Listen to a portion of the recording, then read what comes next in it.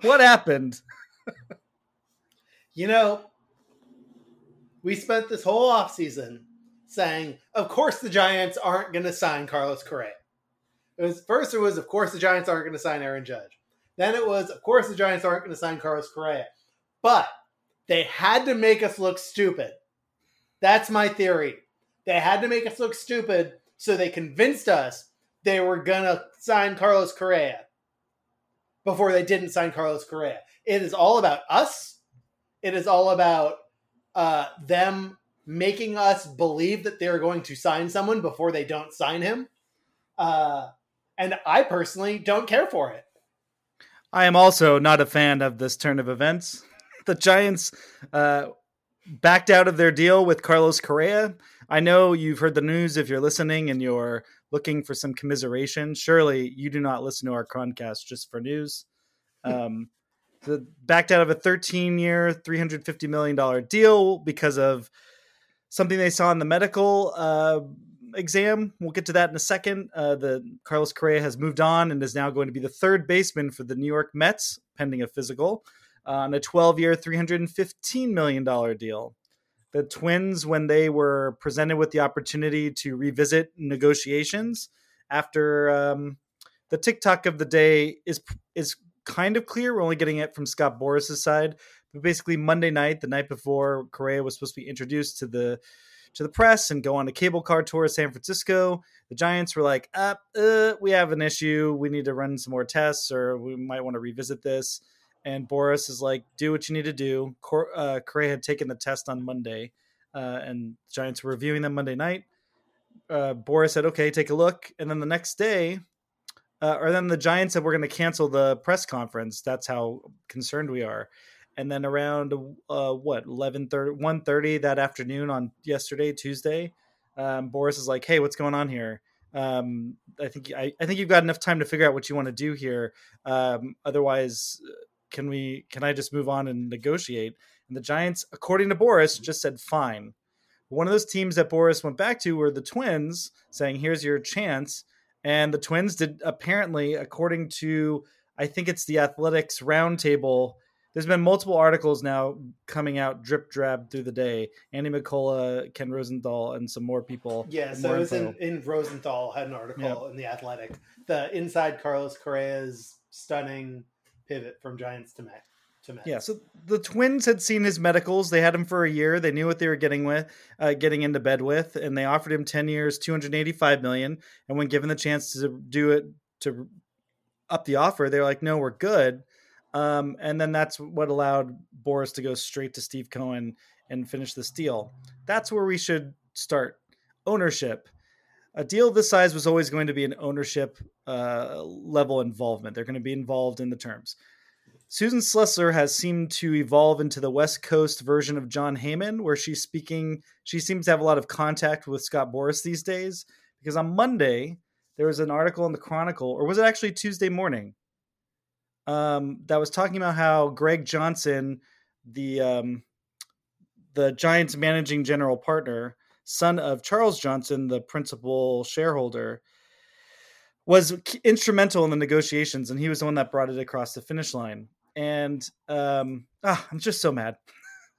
But at first I thought it was sort of like I had interpreted as PR by the Giants saying, hey, look what we're doing. But now that you read it, it's like, oh, it's all Boras. He's the only one being quoted here. So this is a piece that the Chronicle is running because they're getting nothing from the Giants side. The Giants had agreed in principle to a deal a week ago, and nothing had to really happen. So either the night before or the day of, Boras is trying to lock it in and make it look good as part of the PR. And as all these details of the day have come out, I'm kind of landing on it's the ownership. But Doug, where were you last night when you heard the news that Carlos Correa was going to be a Met? I got up, so I did not hear it last night. I get up very early for work, and I got up this morning at about 3:20. 5 minutes later, I'm eating breakfast, and I open up Twitter, and I think it's just the first tweet I see, like from somebody retweets it from a Mets beat writer, in a stunning turn. the Mets have signed Carlos Correa to a 12-year, $315 million deal.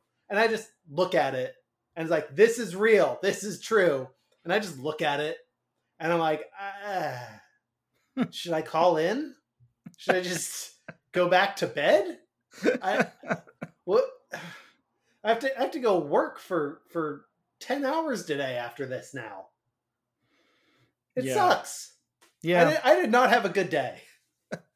Me neither. And that's because I didn't get much sleep last night. I was at a Christmas party, like out at a place. Like I went out into public. I sat outdoors, but still I was in public. And so when I got home, I was actually buzzed. And so it's like, as I got home, I saw this on Twitter and probably didn't take enough time to write about it, but if my level of cynicism is so high that it surprises me when the cynicism wall is breached. And this is one of those times where the Giants managed to breach it. I was drunk on the 2021 NLDS. So Wilmer Flores, check swing, all that, if I was sober, I would have thought they had been robbed, but I thought the Giants were going to lose that series so much that I did not watch any of those games sober. So for me, not that big of a deal. And then with Aaron Judge, I never expected them to sign him, the Giants to land him. So I was really thinking it's probably like 2016 against the Cubs that's the last time I felt this way about the Giants, where I'm like, so like, I really don't know. I don't know what to like narrow in on a feeling. It just disorients you. I mean, we've done 2 emergency Croncasts, and the last time out, I'm like, this is the perfect move for the Giants. It's like, I thought we had all, after several years now of this regime, not necessarily figure them out, but like come to an understanding of what's going on here. And so to see that it's a medical thing that cheeses the deal at literally the last hour. And I want to talk about that very much. It was just like the bottom fell out. It's been a rough day. But it's like, cause to me, there's a part of this where it was like, yes, even though I understand this is the perfect move and the Giants maybe knew all the health risks going in, they have Pete Patella, who's there. Grant Brisbee mentioned that Patella could probably draw Correa's medicals from memory. Very funny. But so the idea that then when they finally get to examine him with their doctors, they would find something. It just surprised me, but there was still that part of me that thought, but I could still see their process, wink, wink, asterisk, process.exe or it's probably a batch file, right? .batch, throwing a flag on it. But so it really sent me into a weird spiral where it really kind of solidified for me, like, okay, the process is another character in this story. So we should be talking to the process and asking it questions instead of just letting it dictate things to us. But at the end of the day, I think things are being dictated to us, right? Like so many things in life. It feels very much here like the Giants ownership is dictating a certain degree of risk that they have, irrespective of the baseball operations people. Doug, I want to read you one thing real quick because I think this is what's going to kick us off into the anger. Henry Schulman on Post said, "My brilliant Carlos Correa car analogy. I won't read the whole thing. Basically says someone is selling a used custom-built high-performance sports car for $150,000. A lot of money, but it seems like a good buy because it goes really fast and has relatively low miles. And then basically 2 potential buyers emerge. Buyer 1 goes, hey, that's great, but it says here in the history that there was a damaged chassis. And I know from experience that's going to be a significant repair, so I'm not into it. The other buyer says, I love the car. It might not be around for me in 5 years, but I'm going to enjoy it and get a great use out of it right now. So which person is wrong? Schulman asks. Neither. It's just 2 different views on a very expensive potential purchase. I'm bringing this up because I think this is going to be a thing I've seen in the comments of McCovey Chronicles where it's like, good, it's $350 million. Who needs them? He's not a car. This has nothing to do with the car. This has nothing to do with even one person. There's so many knock-on effects to this that it's wild that people are putting on blinders to wipe out. Like, I'm pissed, and you sounded more pissed than I did when we logged in here. And what are the knock-on effects? How are they going to be perceived by other players? How are they going to be perceived by their own players that they already have? I mean, the Giants have had a hard enough time attracting top free agents over the last few years. By the way, when we talked about them, whenever that was, totally forgot about Zach Greinke, who also spurned them when it was supposed to be between the Giants and Dodgers. He spurned them and went to the Diamondbacks. Totally forgot about him. But it's so hard for them to get one of the best players in the game to come here and like treat them seriously. You know, maybe Judge took them seriously, maybe he didn't. We don't really know. But Carlos Correa took him seriously. Carlos Correa is one of the best players in the game. He was willing to come to the Giants just for money. And they're like, no. Just no. And so not only would I not trust them for anything other than upping another team's offer now if I was a top free agent, you think that's over? That's redoubling itself. Shohei Ohtani is absolutely going to come to San Francisco, gush about the ballpark, say, "Oh, of course I could hit 40 homers here. I absolutely love it here. It's a great park." Dodgers, and then he'll go sign with the Dodgers. But he's not. No one's going to take the Giants seriously. Players aren't. The players on the Giants aren't. We'll get to that in a minute. And the fans won't take them seriously either. There's nothing to watch on this team. There's nothing to get excited about. I mean, Logan Webb's good. Camilo Doval's good. Great. That's it. That's all they have that's really worth your time and money. So what's the point? You know, and they went out there and they said, here's a shiny toy. Here's something for you to like and look forward to and be excited about. And they said, never mind, we don't feel like it. And you know what? That is not something that anyone forgives. Inside a clubhouse, outside a clubhouse. And they shouldn't. And by the way, inside the clubhouse, they were mad about how this whole thing was handled. So I saw the quote that Alex Pavlovich said straight out, quote, "There's a lot of upset players. Crawford," that he just said he, "was not in the loop and was told afterwards, hey, you are switching positions. The Giants have not done a great job communicating with their players this offseason. I'll say that flatly. I've talked to players. I think there is some confusion. And for Crawford, he's probably at the top of that list." The Giants are just making a mess of this situation in every way possible, and they never had to. All they had to do was sign a player to a deal that they'd already signed him to. And I think that's you just brought up, like, you really elevated a part of this that is really easy to overlook. Because I think people are going to get locked in on like, oh, it's Carlos Correa, whatever, $350 million for whatever. And they're just going to focus on that number, but they're not going to, there's a toll in that and in what's happened. I would agree with if they had agreed to the deal on Tuesday and like Wednesday or Thursday, they're like, we looked at the medicals and it fell apart. Then I think that's a different issue than literally the morning of the press conference where the guy's already here. They've already made arrangements. It's interesting that this is like running right into the Christmas holiday to sort of absorb, to diffuse the tension, right? You know, because people now are going to transition from their work and their entertainment, their hobbies, and focus on family for a few days. Will people get back to being as angry after the next week? I mean, they're not going to say very much, I would imagine. So that might help them not stick their foot in their mouth. But what you're pointing out is, so I started with like the toll industry wide, and you highlighted that, but the Giants said that they are trying to improve their communication with their own players. They're trying, Gabe Kapler his whole purpose is to communicate. The Giants have 90 coaches for communication. So on an ownership level, if they're cheesing deals, which I keep saying we're going to get to that, but that's going to be the next point. That's one issue. But if, let's say, Farhan Zaidi had this decision taken out of his hands, which could be likely, what is going on at this level, at the player, the things that they absolutely can control? It's also kind of one thing as well to not tell Brandon Crawford until the very last minute, until they have an agreement. But at the same time, how well do you actually know or care about the the thinking of your clubhouse or your players, it's it's enough to call into question, right? You can see the reasoning, the wisdom, the logic behind waiting, but there's also, you could make the same reasoning logic argument of like, why don't you just bring him into the fold and let him know what's going on?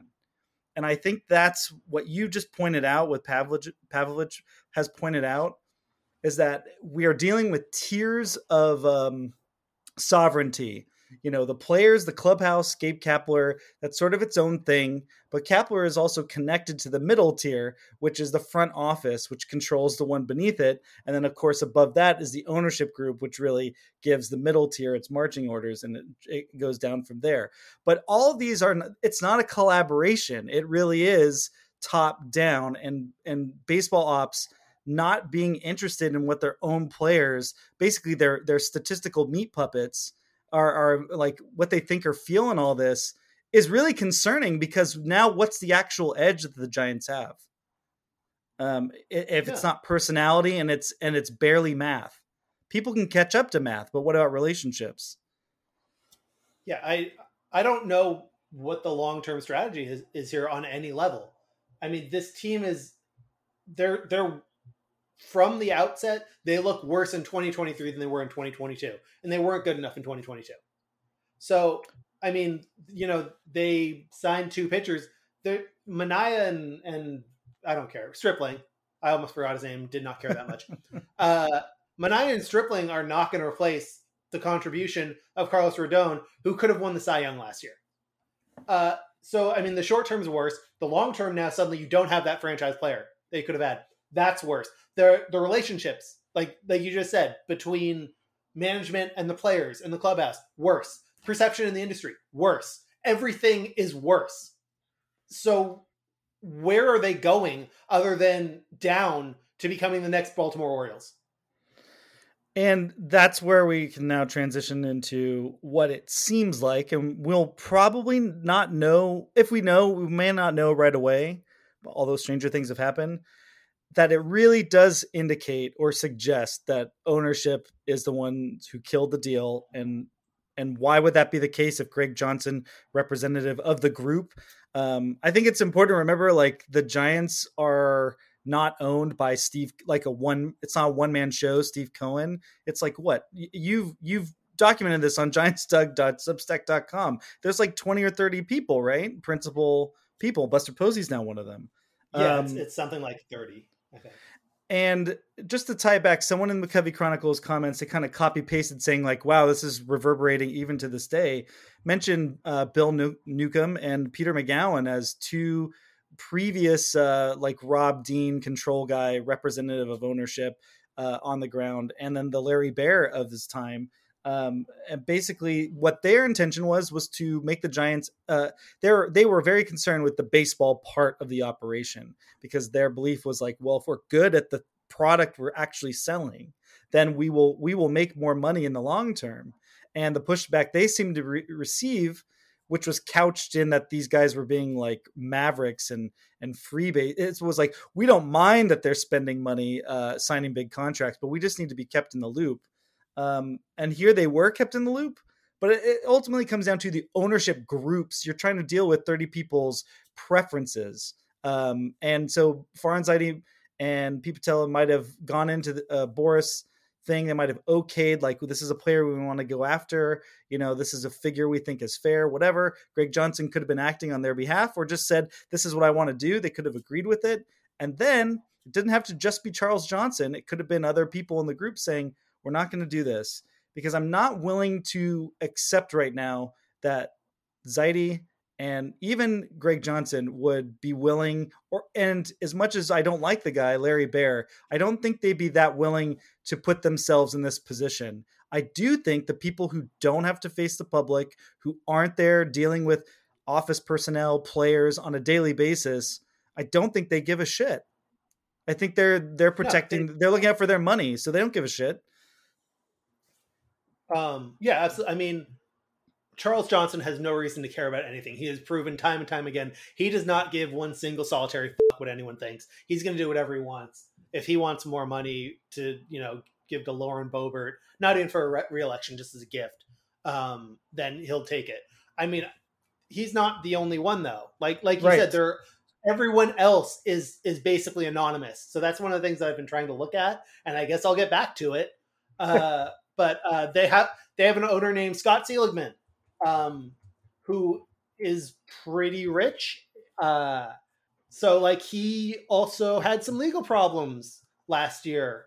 He made a lot of money on a criminal loan program that like preyed on all sorts of people. On they, I don't know if it preyed on people. So his company submitted bad mortgage loans, like fraudulent ones, and then they got bonuses based off it.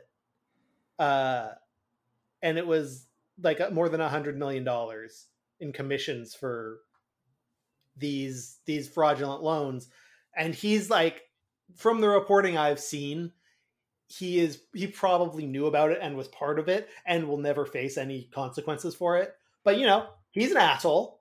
He's just a huge asshole who owns part of the Giants. No one ever talks about him because Charles Johnson is there taking up all the headlines.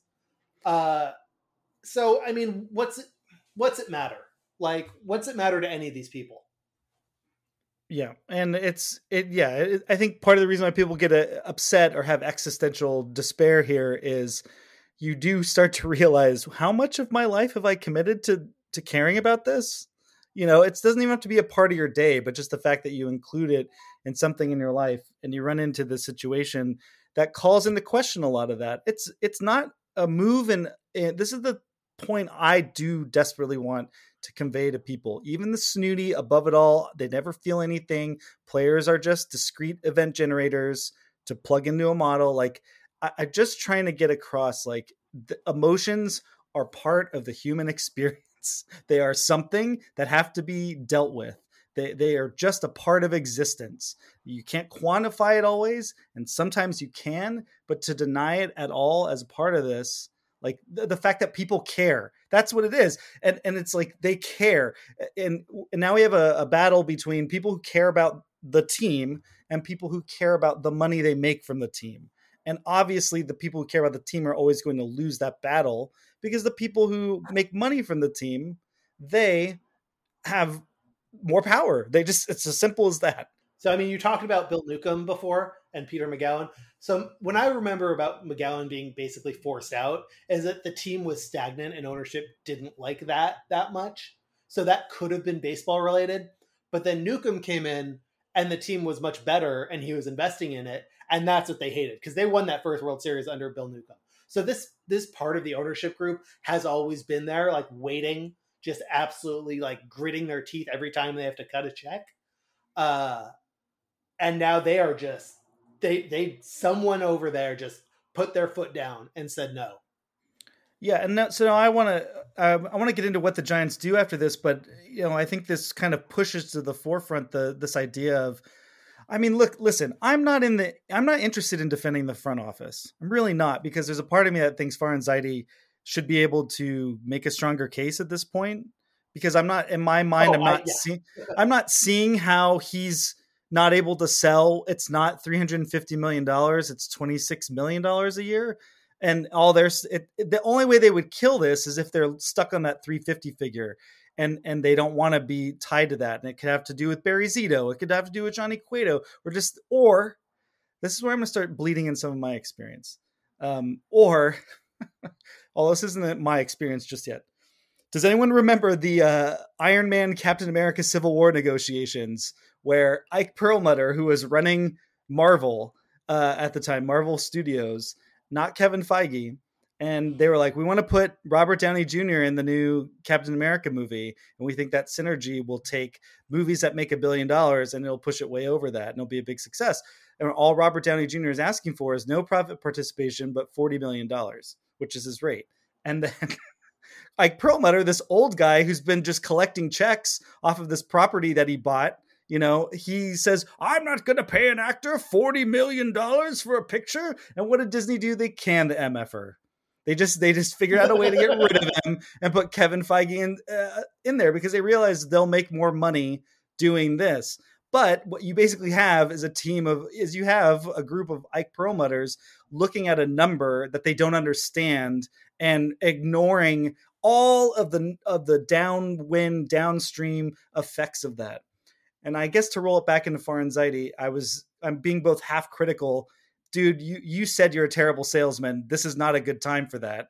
But also, if he's put in this position, let's say he was put in this position where he had to kill the deal, which is not disallowing the possibility that he could have been the one trying to kill it. We don't know.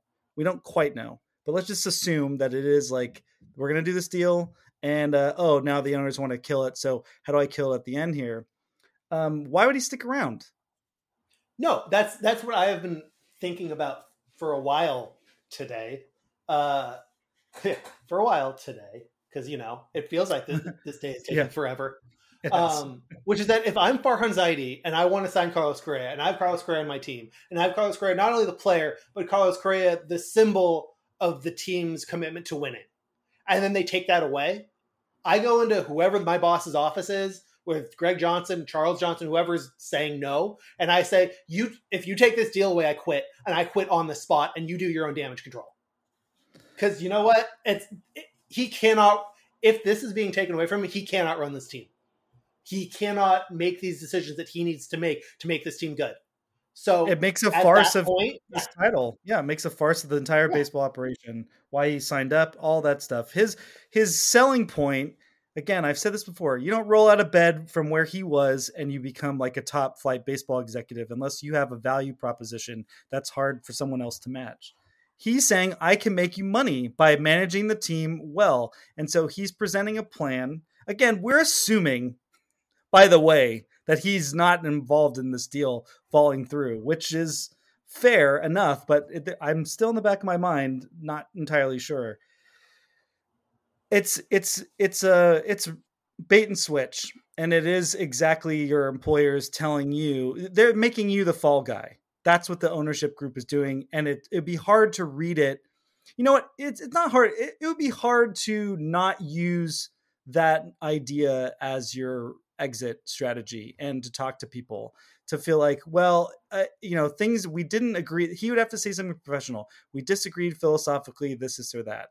But really, it would be hard for a normal person to not want to take that shot and say, I was told that, this is what we agreed to when I took over. But when it came time to actually execute our agreement, they pulled out. That's what happened. In theory, what we've been told about Farnzaity's setup with the team. Yeah. So, I don't know how any part of this team recovers from this at all in the next year. Yeah. So, do people want to talk about what they should do next, where they go next, what's going to happen with this season and the roster and all that stuff? And look, I think they still have a market they can play in. There's always a Jock Peterson out there, a guy who's like, is this it? Is my career over? Or do I have to go play overseas and try to build back value or something? There's always a Darren Ruff. There's always a Jock. There's literally still Darren Ruff. They could just go trade back for him. And, maybe the Mets, to lower their luxury tax penalty, they're going to be paying like over $100 million just in a tax, which, by the way, if you didn't know, that's just free money that goes into the revenue sharing pool. So the Mets are going to be paying basically other teams' medical benefits that they pay to players, all that stuff. There's no rules on how the competitive balance, not competitive balance. What's it called? The pool, the share. No, the shared income. Yeah. Their share. The league shared. There's no rules on how they spend it. There's just like a vague, unenforceable rule of like it should go towards improving the baseball operation. So, it's like, it's going to be a lot of new rugs and furniture and a lot of front offices and people's health benefits are going to be covered by Steve Cohen and the Mets, essentially. But again, maybe that makes Mark Canha expendable suddenly and the Giants could get him. You know what I mean? Like, it's just crap like that could work out. I saw right before we started, Michael Conforto is apparently still on the Giants' radar, which to me just goes, well, he's a Scott Boras client, and it was Susan Slusser reporting that. So that's what really solidified she's just talking to Scott Boras, because she's been tweeting as well, like, I'm in London. So it's like, where are you getting your info then? And so, Michael Conforto as a fit, I don't even really think he's a center fielder. I think he's more of a corner guy anyway. He's a left-handed hitter. He's coming off of a shoulder injury and shoulder surgery that killed his entire killed in large part his entire 2022 season. He also had a qualifying offer tagged him. I think people forget. And then I think the other note I've seen is that fans are kind of gasping because the Giants would dare to back out on a deal because of medicals when they have Tommy LaStella, Mitch Haniger, Anthony DeSclafani, and now interest in Michael Conforto. And they signed Buster Posey to a long extension after his ankle injury, all ankle or leg injuries, which is what Carlos Correa suffered when he was 18 or 19. And it's like, yeah, but except for Buster Posey, all these are short-term deals. That's the other way of looking at it. And this was a 13-year deal. But that's where it also really feels like they had to find a reason to back out of this, which I've done before, by the way. I was negotiating salary on a movie, and we got put in a weird spot under circumstances I can't talk about, where we had to make an offer to someone we didn't want. And so the hope was that we make a take it or leave it offer, because if they don't want it, then we're not committed. And so that's kind of what happened here, is that the Giants were basically in a situation where they had to find a way to back out of this deal. And the only recourse they had was the medical. The gambit didn't work, by the way, in my case, but it was like we were legally backed into a corner of like, okay, so the only thing we can do is make the offer. And then if they don't accept our terms, now we're back into a negotiation and we'd be free to move on. But someone had made an offer for us. I've also had to do something because of a corporate mandate that I didn't want to do and I thought was really stupid. And I did it in the most messy, bitchy way possible, or I didn't consider enough of the implications before implementing it. And so most of the blowback fell on me by accident, but I also just wanted it to be over and be done with it. And that's why I think that's part of, so to me, there's like a personal quality of this. I'm like, I can kind of recognize the messiness and all this. If Farhan Zaidi did not want to do this and he's just going to release a 2-sentence statement, which we didn't read, but you can find online, that you're kind of just trying to wipe your hands of it as quickly as possible, knowing it's going to cause a problem, but you're doing it because you don't really have a choice. And so I recognize that. How do you clean up the mess afterward? Well, I don't know, because then I got fired. So you can't really do that. So, I mean, it solved your problem. Yeah, it did. That's true too. Farhan Zaidi is not going to lack for work in the baseball industry. So will he be a president of baseball operations somewhere else? I mean, I don't know. But I mean, it is interesting to see what happens here. But the Giants are in a tailspin, and him leaving would further complicate things. I wrote that he is their Barry Bonds right now, for better or worse. And they really can't afford to lose him. Because I don't even see any players they could get. I mentioned Conforto, mentioned trade. They could trade for Brian Reynolds, but then I feel like they're right back where they are, where what's going to happen with the prospects? One player is not going to, turn them around. And any move they make that's kind of on that level is going to feel sweaty, right? It's just not gonna really measure up. A consolation prize, like what you go. Oh yeah, I mean, Brian Reynolds is a good player, sure, but he's not Carlos Correa. I mean, that's going to be anyone the Giants acquire. I mean, I don't know what marketing is going to do this year. Like, hey, remember when you liked this team? Well, it's funny. They're looking for that'll be their slogan. Yeah. They do have a posted position in their marketing department, like I think the head of marketing. So it's a ghost town there. And I mean, to the point that people might have about attendance and all that, it's great for the people who cover the team. No offense, Alex Pavlovich, I think he's great. But always calling out attendance, or is that Baggerly? It's always Baggerly, who I also like, and I think it's great. I think it's more Pavlovich. Okay, but always calling out attendance. 2021, yeah. Well, the reason why is because when you're a reporter and you're on the beat and you're there, well, writing about what you can see, that's just solid, normal journalism to me. But at the end of the day, the sick part about the world that we live in today is that so much value is extracted from intangible things.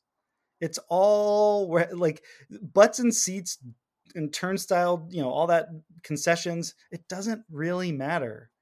Eyeballs watching, I guess, maybe, but it's all it's TV money. It's what the other streams that are closed off to the players, that the teams make, whether they're licensing their brand or just owning property. It's like, which the team afforded them the chance to do, is buy into property. I think our minds will be blown how little, at the end of the day, the fans actually matter to the bottom line now. We knew the fans' opinions don't actually register too much, but now the money doesn't even really matter too much. I want to bring up one more thing. Unless you have players you think that they could potentially maybe dip into, or that you'd want to see. Let's see. So I do have a list here. It's who gives a shit, don't care, and doesn't matter. I think I pronounced that right. It certainly doesn't matter. So the other part about the money thing that I wanted to mention was I did notice that this was in the McCovey Chronicles comments, great source of random news tidbits. But the city of San Francisco's got like a $700 million budget shortfall coming up in their fiscal year. Why does that matter? I don't know. I mean, I don't want to give Fox News any props or anything, not props, any sort of remotely positive information, but like, if people are fleeing San Francisco, or should I say if San Francisco is becoming harder to live in, that does affect the Giants' attendance or bottom line. If it's not people wanting to come to the city, it's people who just already live there.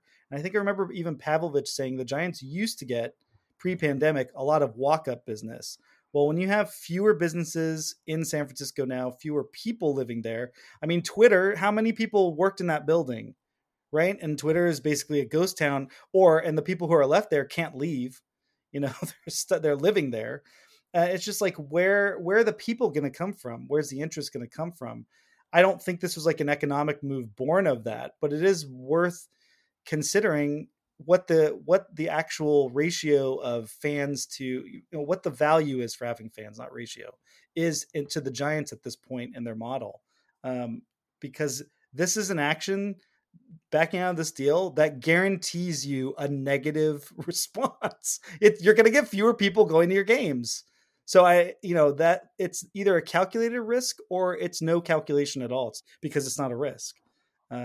Maybe we'll find that out. Isn't it weird, Doug, that there are no leaks from the Giants? Yeah. I mean, the Giants have always run a tight ship when it comes to leaks. They have been pretty good about it. You would think they would want to get their side of it out there, like in some way. And they apparently don't. And like the only conclusion you can come to from that, and it's probably a bad conclusion, is that their side is garbage. As their side is like, these two owners who together control 48% of the team said, no, we won't do it. And then they got enough other people on their side that we can't do it anymore. Like, I mean, that's the conclusion you have to come to, even if maybe it's wrong. Maybe they are right about the medicals. Maybe they're like, well, this thing that happens when you're 17, it always takes 12 years to really hurt. But when it does, oh man, you can never play baseball again. Yeah. In which case you would think that would have still not led to again, if you have Pete Patella there, he knows about this injury that happened before the Astros drafted him. They knew about it. He knew about it. Carlos Correa was their number one pick, right? There's no way they were unfamiliar with it. Now they're going to say they can't talk about it, and that's fine. But we're getting second or third hand sourcing about this, and maybe that's accurate. I'm criticizing the Giants beat writers, but that's where we're getting that particular bit of information from. It only leads to what you're saying. It only leads to, this is from above, because there's no way that the operational people didn't know about it, had a sense of how it would impact his value down the line. And so this just had to be people who don't pay attention looking at a number and saying absolutely not. It's really the only takeaway that I can have from there. I mean, that doesn't mean it's the only thing that makes sense. I mean, that doesn't mean that's what happened, but from the information we have, it is the only thing that makes sense. And it's repulsive. And so if we'll never know, which I think I can accept that we'll never really know what happened, and people are going to want to just focus on that and move on, I don't think that it's worth. I think it's as bad a decision to move on and just, the Giants didn't have Carlos Correa when the offseason started, and they don't have him when the season starts. So nothing changed, and they're still in their rebuild, and they just have to keep plucking away, and maybe in 3 to 4 years they'll get there, which is certainly a valid point of view, but it forecloses any exploration of what else is going on here, which is as important as the X's and O's or the numbers. And that is all the stuff we just talked about. You have a guy show up. You've scheduled a press conference. You scheduled this. Where did that screw up happen? Why did that screw up happen? You have a poor communication with your own players. You're evading the press. You're avoiding the press. You're not interested in getting your side out there. Fine. But your players are in the dark. And so you're comfortable. That's the thing. The baseball operations people are comfortable with the team looking like a bunch of jagoffs. They're comfortable with looking like they opened a diaper before getting it to the trash can and the shit's all over them. They're totally comfortable with that for some reason. And that's worth exploring. That's worth questioning. Doug, my question to you is, do you think anyone's going to get the courage to pin them down and ask them these questions? Maybe Kawakami will go in and ask one question, and then they'll deflect, and the rest of the reporters are like, I guess it's not really worth asking anymore. Because you'll usually get like one guy who asks one question. It's 40% of what the question should be, but still pretty good. And then they don't answer it, and then everyone just kind of gives up. But we're never going to get real answers, and they're never going to feel the heat on this the way they should. Yeah. So let's answer a couple of questions that we got real quick. I did send out a Twitter thing real quick just to see if I could get any questions. And the main thing is, this is from Andrew Bader. Is it they're likely to be a sale? I'm just kind of generalizing his question here. Do you think that all this heat and all this situation might compel a sale? No, because they're still going to make a ton of money because owning a baseball team is extremely profitable, especially when you don't fucking pay any fucking players to play for you. Yeah. There's a part of me that thinks they are at their peak value, and I wonder if there would be a way for them to, I'm sure they're going to think about this, although they're all pretty old, right? So their creative mindset is probably diminished, but I could certainly see a scenario where some of them are, but some of them aren't that old. I mean, because remember, they've had some of that old guard die, like Harmon and Sue Burns died about 10 years ago.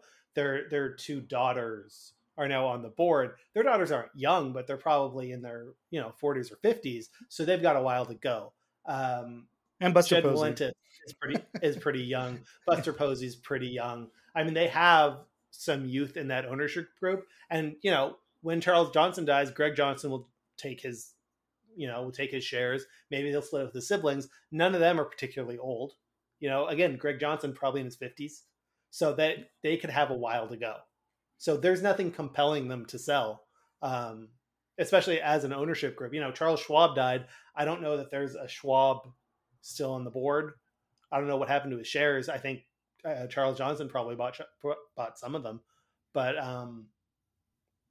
that doesn't mean they're gonna sell at all. It just doesn't mean that. Yeah, I agree. I just think maybe that we are in kind of peak value territory right now, although I'm not totally familiar with all the Mission Rock ins and outs and where it is on its development. It seems like it's pretty well done to me. But anyway, the other question, I'll just answer this one. Crudite Enjoyer, Cyclic AMP24 on Twitter. What becomes of the brokenhearted?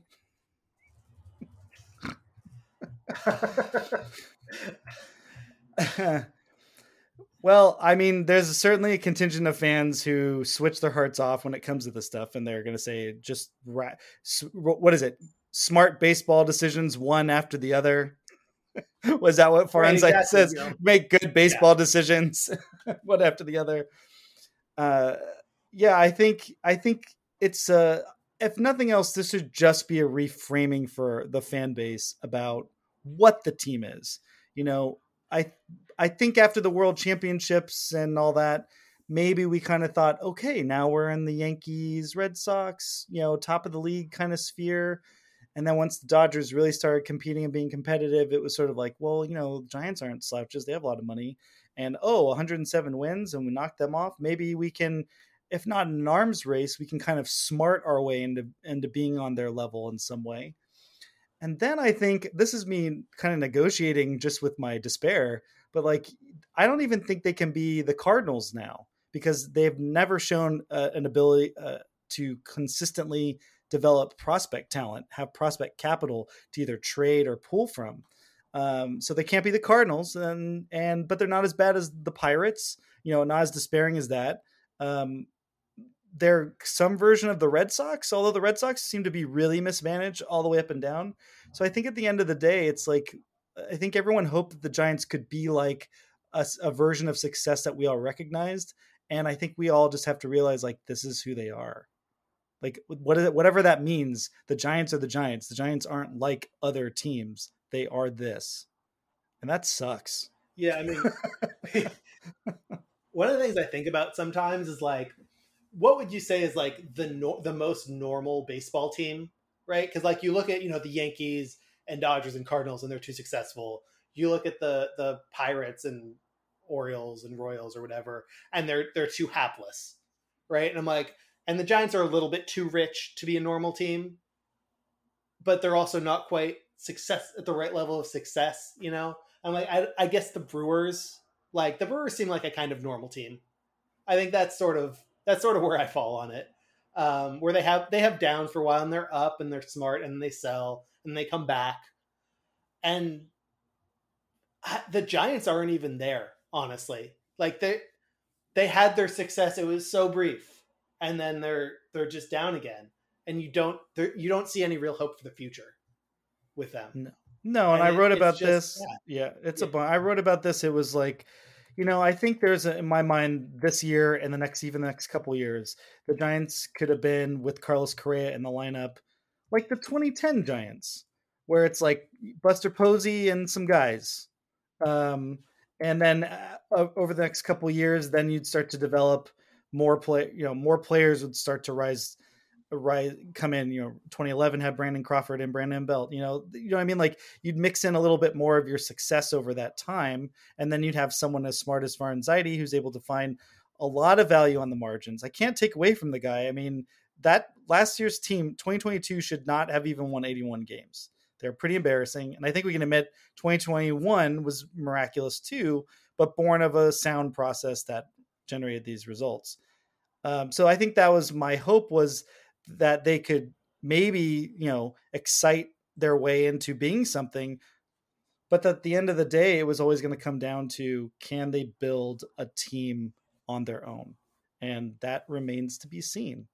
And it's to your point, they have a lot of money, and how is it showing up? And right now, they can grab Mitch Haniger and Ross Stripling, no problem. But anything other than that, it's TBD.